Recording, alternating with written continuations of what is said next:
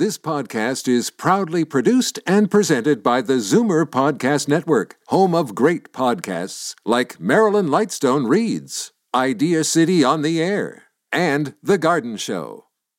The most memorable interviews and listener calls from the week that was on Fight Back with Libby Znaimer. Welcome to the best of Fight Back with Jane Brown. Good afternoon and welcome to the Sunday edition of the Best of Fight Back. More of what you want to hear from the week that was. This week, we continued with our comprehensive coverage of Ontario's long-term care crisis, with a specific focus on the tragic and devastating second wave COVID-19 situation at Tender Care Living Nursing Home in Scarborough. In addition to dozens of deaths related to the virus, we're also hearing of dismal conditions inside Tender Care in what some critics are calling a humanitarian crisis. Is this another sign that the Ford PCs, and in particular LTC Minister Merrilee Fullerton, are doing a poor, even dismal job of handling the COVID situation in nursing homes? Or is this happening, as Dr. Fullerton says, because community spread is far greater now than back in the spring? She's even gone so far as to say that management by the government of long-term care homes is much better in the second wave than in the first wave. We asked Dr. Fullerton to join us on Fight Back, but her office replied in an email, quote, "She's too busy dealing with the LTC crisis." I was joined to get reaction to what's happening at Tender Care and in the wider LTC sector by long-term care advocate and expert Dr. Vivian Stamatopoulos, along with David Kravitz, Chief Marketing Officer at CARP and Vice President here at Zoomer Media, and Ontario NDP leader Andrea Horwath. I was really disappointed to hear the minister try to deflect any responsibility whatsoever for the crisis that's once again ripping through our long-term care homes. What we got from the government is some, promise that at some point in the next 2 or 3 or 4 or 5 years, we're going to see some kind of investment in more staffing. But in the summertime, they could have been ramping up the staffing. Quebec, put out a call to hire 10,000 new PSWs. British Columbia, I think, hired 7,000 over the summer, particularly to shore up their long-term care homes. And Ontario really sat on its hands and did nothing. This Ford government really did nothing to learn from the first wave and to save lives in long-term care in the second wave. And it's just heartbreaking. It's tragic, and it shouldn't have happened. It shouldn't be happening. People want to stay in their homes longer, but we don't have a home care system that provides folks with the opportunity to do that. And so we need to shore up our home care system as well. We need to get the profits out of both home care and long-term care and make sure that every dime that we're investing is going to the care of our loved ones. It means both long-term care and home care. It has not been a priority for the Ford government, notwithstanding Mr. Ford's a false claim that he had put an iron ring around long-term care back in the spring. That never happened. It still hasn't happened. He keeps saying he'll spare no expense. That's obviously not true. So it does mean that we need to make those investments. We have to make it a priority and make those investments. Now, waiting on the line to comment has been David Kravitz, who is the Chief Marketing Officer at CARP, A New Vision of Aging, along with VP here at Zoomer Media. And David, as we know, there was a recent inspection at Tender Care, which is unfortunately becoming a focus for the devastation in the second wave. Well, it's true, and I've dug up something in between that's even more shocking. This report on Tender Care was filed by the ministry's inspector on December 16th and talked about the scope of non-compliance being widespread, staff not properly following infection prevention rules, misusing personal protective equipment, not enough PPE caddies outside rooms, a whole list of things. But here's the thing that I found out. They had a previous inspection on October 16th in that home and a previous one to that on August 4th. Both of those previous inspections were in response to patient complaints, one about verbal abuse, one about physical abuse. That's fine. Nothing totally appropriate to send in an inspector when there's a complaint. But my question is, didn't the inspector see anything wrong when they were inside the building on October 16th? Dr. Stamatopoulos, I know you want to comment on what you're hearing from David. You know what? This wasn't the first incident of this. So Sunnycrest in Whitby was consumed. The whole home has been devastated by the outbreak. Everyone at the home has actually experienced COVID. So the same thing happened. They had a ministry inspector there, found the exact same thing. Just completely preventable errors here. This was negligence. And I was asking those same questions, and I was being very critical at that earlier Sunnycrest report, which came out the November 30th. You were in there, presumably for a week, probably, at least a few days, making these observations. How is there no direct path to your minister, right, to say, you need to get help in here immediately? What, you just go home, you write the report, you file it, you call it a day? While people are dying, and while the quicker, every single day you waste before getting help in there, the body bags line up. So there's negligence here at all levels, frankly. I don't understand how we have inspectors in these facilities and we don't have people whistleblowing sooner than this. You know how we find out that there's a problem? We get reports from family members and we get reports from the usually hospital staff that go in as emergency reactive measures. And they're the ones that are completely disgusted with what they see, and they whistleblow. I mean, this shouldn't be happening. Long-term care advocate and expert Dr. Vivian Stamatopoulos, David Kravitz, Chief Marketing Officer at CARP and VP at Zoomer Media, and Ontario Opposition NDP leader Andrea Horwath. This is Zoomer Radio's Best of Fight Back. I'm Jane Brown. In the midst of the second wave COVID crisis and a province-wide lockdown in Ontario, Premier Doug Ford was in damage control this past week over a decision by his finance Minister Rod Phillips to take a personal trip to St. Bart's in the Caribbean. The news broke on Tuesday. And what made it worse Wednesday was Premier Ford's admission he had known for 2 weeks where Phillips was after Phillips got to St. Bart's. Before the Premier revealed he knew of Phillips' whereabouts, I was joined by John Mikatishin, conservative activist, political consultant, and president of Bradgate Research Group, Patrick Gossage, liberal strategist and chairman of Media Profile, and opposition NDP finance critic Sandy Shaw. This is a jaw-dropping thing for the Minister of Finance to do. And, let's put it into context of what you were just having on your segment. There is a humanitarian crisis in long-term care right now. This is the Minister of Finance that was sitting on $12 billion as of September 30th, didn't choose to spend this money to keep people safe.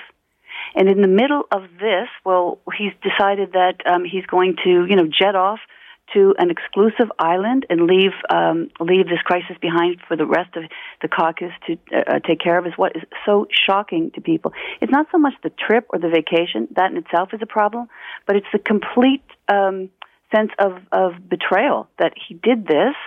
Not only did he do it, but then there seems to be some kind of premeditated cover-up on social media. And as you mentioned exactly, Jane, the question still stands. I mean, if Ford is telling the truth, that he didn't know where his finance minister was, that he hid it, then either the minister has hidden it from the premier, and that level of deceit is unbelievable, or the premier himself didn't know where his number two finance guy was in the middle of this pandemic that is costing so much for all of us in the province. And so, we are going to have to question his judgment and his level of transparency with the province of Ontario going forward. Patrick Gossage, what's happened here? Well, I'm glad that my fellow guest brought up the word trust, because the fact of the matter is people will do things that the government tells them to do if they trust that government. I think everybody would agree on that. If you don't trust the government, you don't trust that they're asking you to do something that really is going to help, this health situation, then, you're more likely to say, oh, to heck with it. And I'm afraid that Ford and his people and this latest situation with Rod is breaking that trust, and it's going to make it easier for people to say, oh, to hell with it. The government doesn't know what they're doing. their bloody finance minister flies off and asks us in a pre-recorded tape that I watched this morning. It really made me put the hair on my back rose when I saw him talking about the sacrifices people are making. And in this pre-recorded tape that played Christmas Eve for his, constituents. I mean, I think the Ford government has got a long way to go to rebuild the trust in it that is so important for us to get over this virus. That's my feeling. Now, John McEtition, you speak for the Conservatives, but do you feel yourself in a position to defend Rod Phillips? Like, what's the big deal? I was still doing all my work on Zoom and on my computer all the time, so the work was being done. Does it matter where I was? I don't think it matters what your political stripe is. I think everybody is gobsmacked. The reality is that probably the single biggest conversation this Christmas was whether or not in every home you were going to not see anybody, lie about seeing anybody, or whether or not which rules you were going to choose to follow to do your rationalization, or maybe just reject them all. So Patrick's right. Government is about trust more than anything. And, Sandy's the finance critic. So to be fair, she doesn't agree with anything the government says or the finance minister. But sadly, she's ringing a bell today that she didn't ring. It was the finance minister. He is one of the smartest, ablest, most experienced members of the government.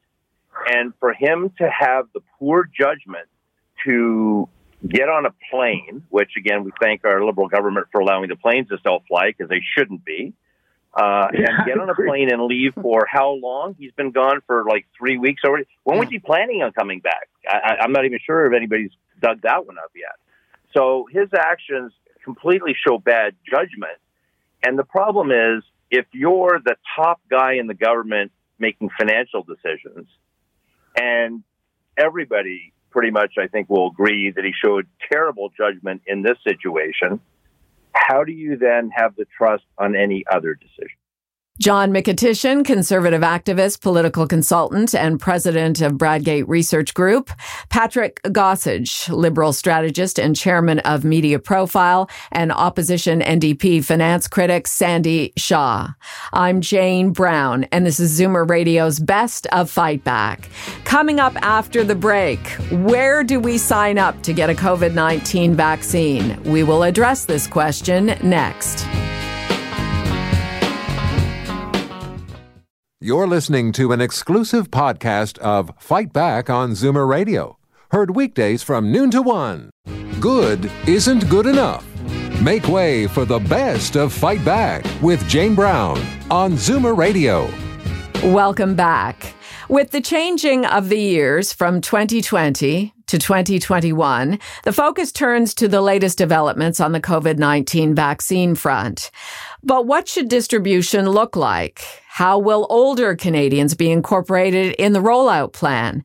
And what might the administration of the vaccines look like at local pharmacies and doctors' offices? While filling in for Libby Znaimer on Thursday, I asked these questions of Shoppers Drug Mart pharmacist John Papastergiou, family physician Dr. Nadia Alam, and Dr. Nahid Dosani, a palliative care physician at William Osler Health System, who spoke first about the initial rollout of the vaccine, which includes long-term care and retirement home residents. Generally dealing with some more positive news today. I actually got my vaccine today, so congratulations. Thank you.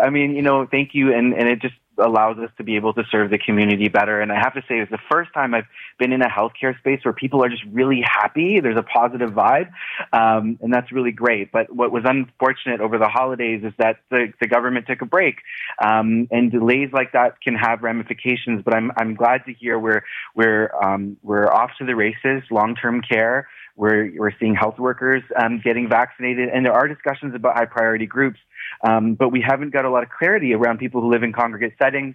For example, people who experience homelessness, the population I serve. So I look forward to learning more as the days and weeks come. Who will get the shot in the first 3 months of the year, as we've been told thus far? My understanding is from a provincial perspective here in Ontario, and it is similar in many jurisdictions across Canada, that frontline health workers, particularly those who work in long-term care and congregate settings or those who work in high-risk COVID areas, will be prioritized. Residents of long-term care and other frail seniors will be prioritized. And I understand that our First Nations communities in Ontario will also be prioritized as part of that first pass approach. Let's go to Dr. Alam now. Your impression of how the next phase will go. Do you think, or have you received any information about that? I know that the priority populations have been identified, and I totally agree with Dr. Jasani that these are the populations that are most vulnerable, that are at highest risk. They should be vaccinated first. After that, there's a big question mark. We know that there are plans to have 8.5 million people in Ontario vaccinated by the summer. That's going to require an all-hands-on-deck approach. What that approach actually looks like is still not available to the public yet or to physicians yet. I think, as far as I know, that is still being ironed out. This is much like we saw in the pandemic, Jane. This is a rapidly changing environment. It's a rapidly evolving environment, and trying to keep up with all of the news and all of the information is tough. This is the perfect time to bring in John Papasturgio, Shoppers Drug Mart pharmacist and owner on the Danforth. There has been a pitch by both Shoppers and London Drugs to dispense the vaccine once it's widely available. So what does that mean? Where in the talks do you know that they're at? Yeah, I think, that's beyond me. I think at a very high level, they're probably, negotiating that right now. I think at the same time, the Ontario Pharmacists Association is probably, involved. They advocate on behalf of all pharmacists. We know we have over 4,000 pharmacies in Ontario, so the network is there, and more importantly, the distribution network is there to get the vaccine into the stores, do it quickly, do it safely. The doctor before me said the challenge this year was with the supply. I anticipate once, we get the vaccine in stores, I'm going to be seeing lineups that are a kilometer long, because I did see that early on in the flu season as well. So it's going to be, I think, managing that will be the biggest challenge at the store level. That was my conversation on Thursday with Shoppers Drug Mart pharmacist John Papasturgio, family physician Dr. Nadia Alam, and Dr. Naheed Dosani, a palliative care physician at William Osler Health System. This is Zoomer Radio's Best of Fight Back. I'm Jane Brown.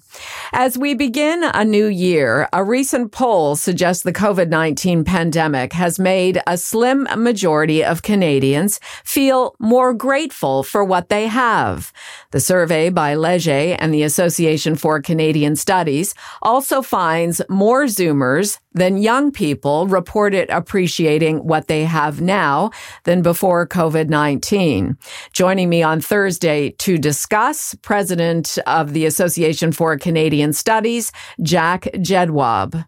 Well, essentially, in our end-of-the-year survey, and we've been doing 40-plus weeks of surveying since the outset of the contagion, we asked several questions, one pertaining to New Year's resolutions that people had for the year 2021, and another about positive impacts out of the experience of COVID-19. We know that by and large, most people feel that COVID-19 has been a terrible thing, and in previous polling, they've indicated that 2020 is the worst year of their lives to date. That was expressed by half of the people that we surveyed a few months ago. But some people, despite all the negativity, are able to identify some things or lessons that may be positive going forward. And one of them was feeling more grateful about what we have. So that was what 56% of Canadians in this sort of open-ended question about positive impacts had given us a response. You note that younger respondents more often cited being thankful for spending more quality time with immediate family. Do you have a reading on that at all? Well, I would suggest that that's attributable to their opportunity to do so, right? Because our older respondents, 65 plus, are less inclined to say that was one of the things that they valued about the experience, because they haven't had, I would suggest, the same type of opportunity to spend more quality time. For example, if we're going to talk about things personal, as Steve did, my in-laws who live about 7 blocks from here, the only opportunities I've had to see them because they're in those upper age cohorts is from the backyard of the building they're in at a distance. So they haven't had the quality time to spend with their immediate family, but those younger persons in the survey suggest they have. So, and on the feeling grateful issue, the younger survey respondents, the 18 to 24, 41% gave that as a response compared to people over 55, where upwards of 60% gave that response. So again, we're seeing those differences. And I think they're well reflected in what Steve, if I may call him that too, had to say earlier about taking a different view of things and drawing lessons out of this experience as we go forward. Jack, what about you? What are you grateful for? I'm grateful that my kids are in good health and my wife is in good health, and we're all able to, manage our way through this period. And we want for nothing. We're in a very fortunate position for that reason. I take to heart what Steve said earlier. If we can help other people, given that we're safe and we basically are fortunate to not be able to be in a situation where we need things and so material otherwise, that we should extend our hand and reach out to as many people as we can, whether it's through video conferencing platforms like Zoom or others, or just hearing people's voices. I think there's a lot of reason to be grateful when you're in that situation. And my mom was in a senior care facility where a lot of people got COVID. She didn't get it, and she's fine. She has serious dementia, unfortunately, but she's alive, and I'm looking forward to seeing her again because I've missed that opportunity over the past few months. That was my conversation with Association for Canadian Studies President Jack Jedwab. I'm Jane Brown, and you're listening to the best of Fight Back on Zoomer Radio. Coming up, what you had to say about the week that was and the Fight Back Knockout Call of the Week. You're listening to an exclusive podcast of Fight Back on Zoomer Radio. Heard weekdays from noon to 1. Zoomer Radio, pulling no punches with the best of Fight Back with Jane Brown. Fight Back with Libby Znaimer brings you comprehensive coverage of the news stories that interest you and your reaction to them on the phones. Here are some of this week's best calls. Joan in North York wonders why there isn't a focused plan to get more personal support workers into long-term care. I hear all this talk about we don't have enough PSWs. What are we doing to encourage people to take the course to become a PSW? And where do you get these PSWs? I hear people talking about it all the time, but there's nothing being done to pay them to take the course and to get in there and work. Cheryl in Arden, Ontario, called on Wednesday about Rod Phillips' trip to St. Bart's and what she thinks should be done about it. As far as I'm concerned, he needs to be fired, and he needs to be fired now. He tried to cover up and make us think that he was in the country when he was outside of the country. And maybe he makes an excuse about, we didn't know about the lockdown on Boxing Day. How could you not know it was coming? Were you not looking at the numbers? Don't you care? I think he doesn't care. I think this government doesn't care. I think that they make a rule that doesn't apply to them. And now, Fight Back's Knockout Call of the Week. In fact, there were a lot of great calls this week, but the winner of the Fight Back Knockout Call of the Week comes from Queen May, who phoned from California to tell the story of her aunt, who was a resident of Tender Care Living Nursing Home in Scarborough. Our aunt was tested positive on December the 18th. The family tried to follow up on her condition. There was very little information being provided. We had to call. We were constantly bugging them. We were told that, she had no symptoms in the beginning. Then we were told that she wasn't eating. And next thing we know, we were told that she needed to be admitted to the hospital and that her condition got worse. The doctors told us that she was severely dehydrated. She was having difficulty breathing, and that she basically wouldn't make it and would have 24 to 48 hours to that's it. That was her time. On December 27th, we got the call that she passed. Oh, I'm sorry. So as we are still processing this tragic loss, we are seeing and I think hearing from other families that there is this pattern where they tell us nothing is, everything's fine. We don't hear from them, and then next thing you know, you get that tragic call.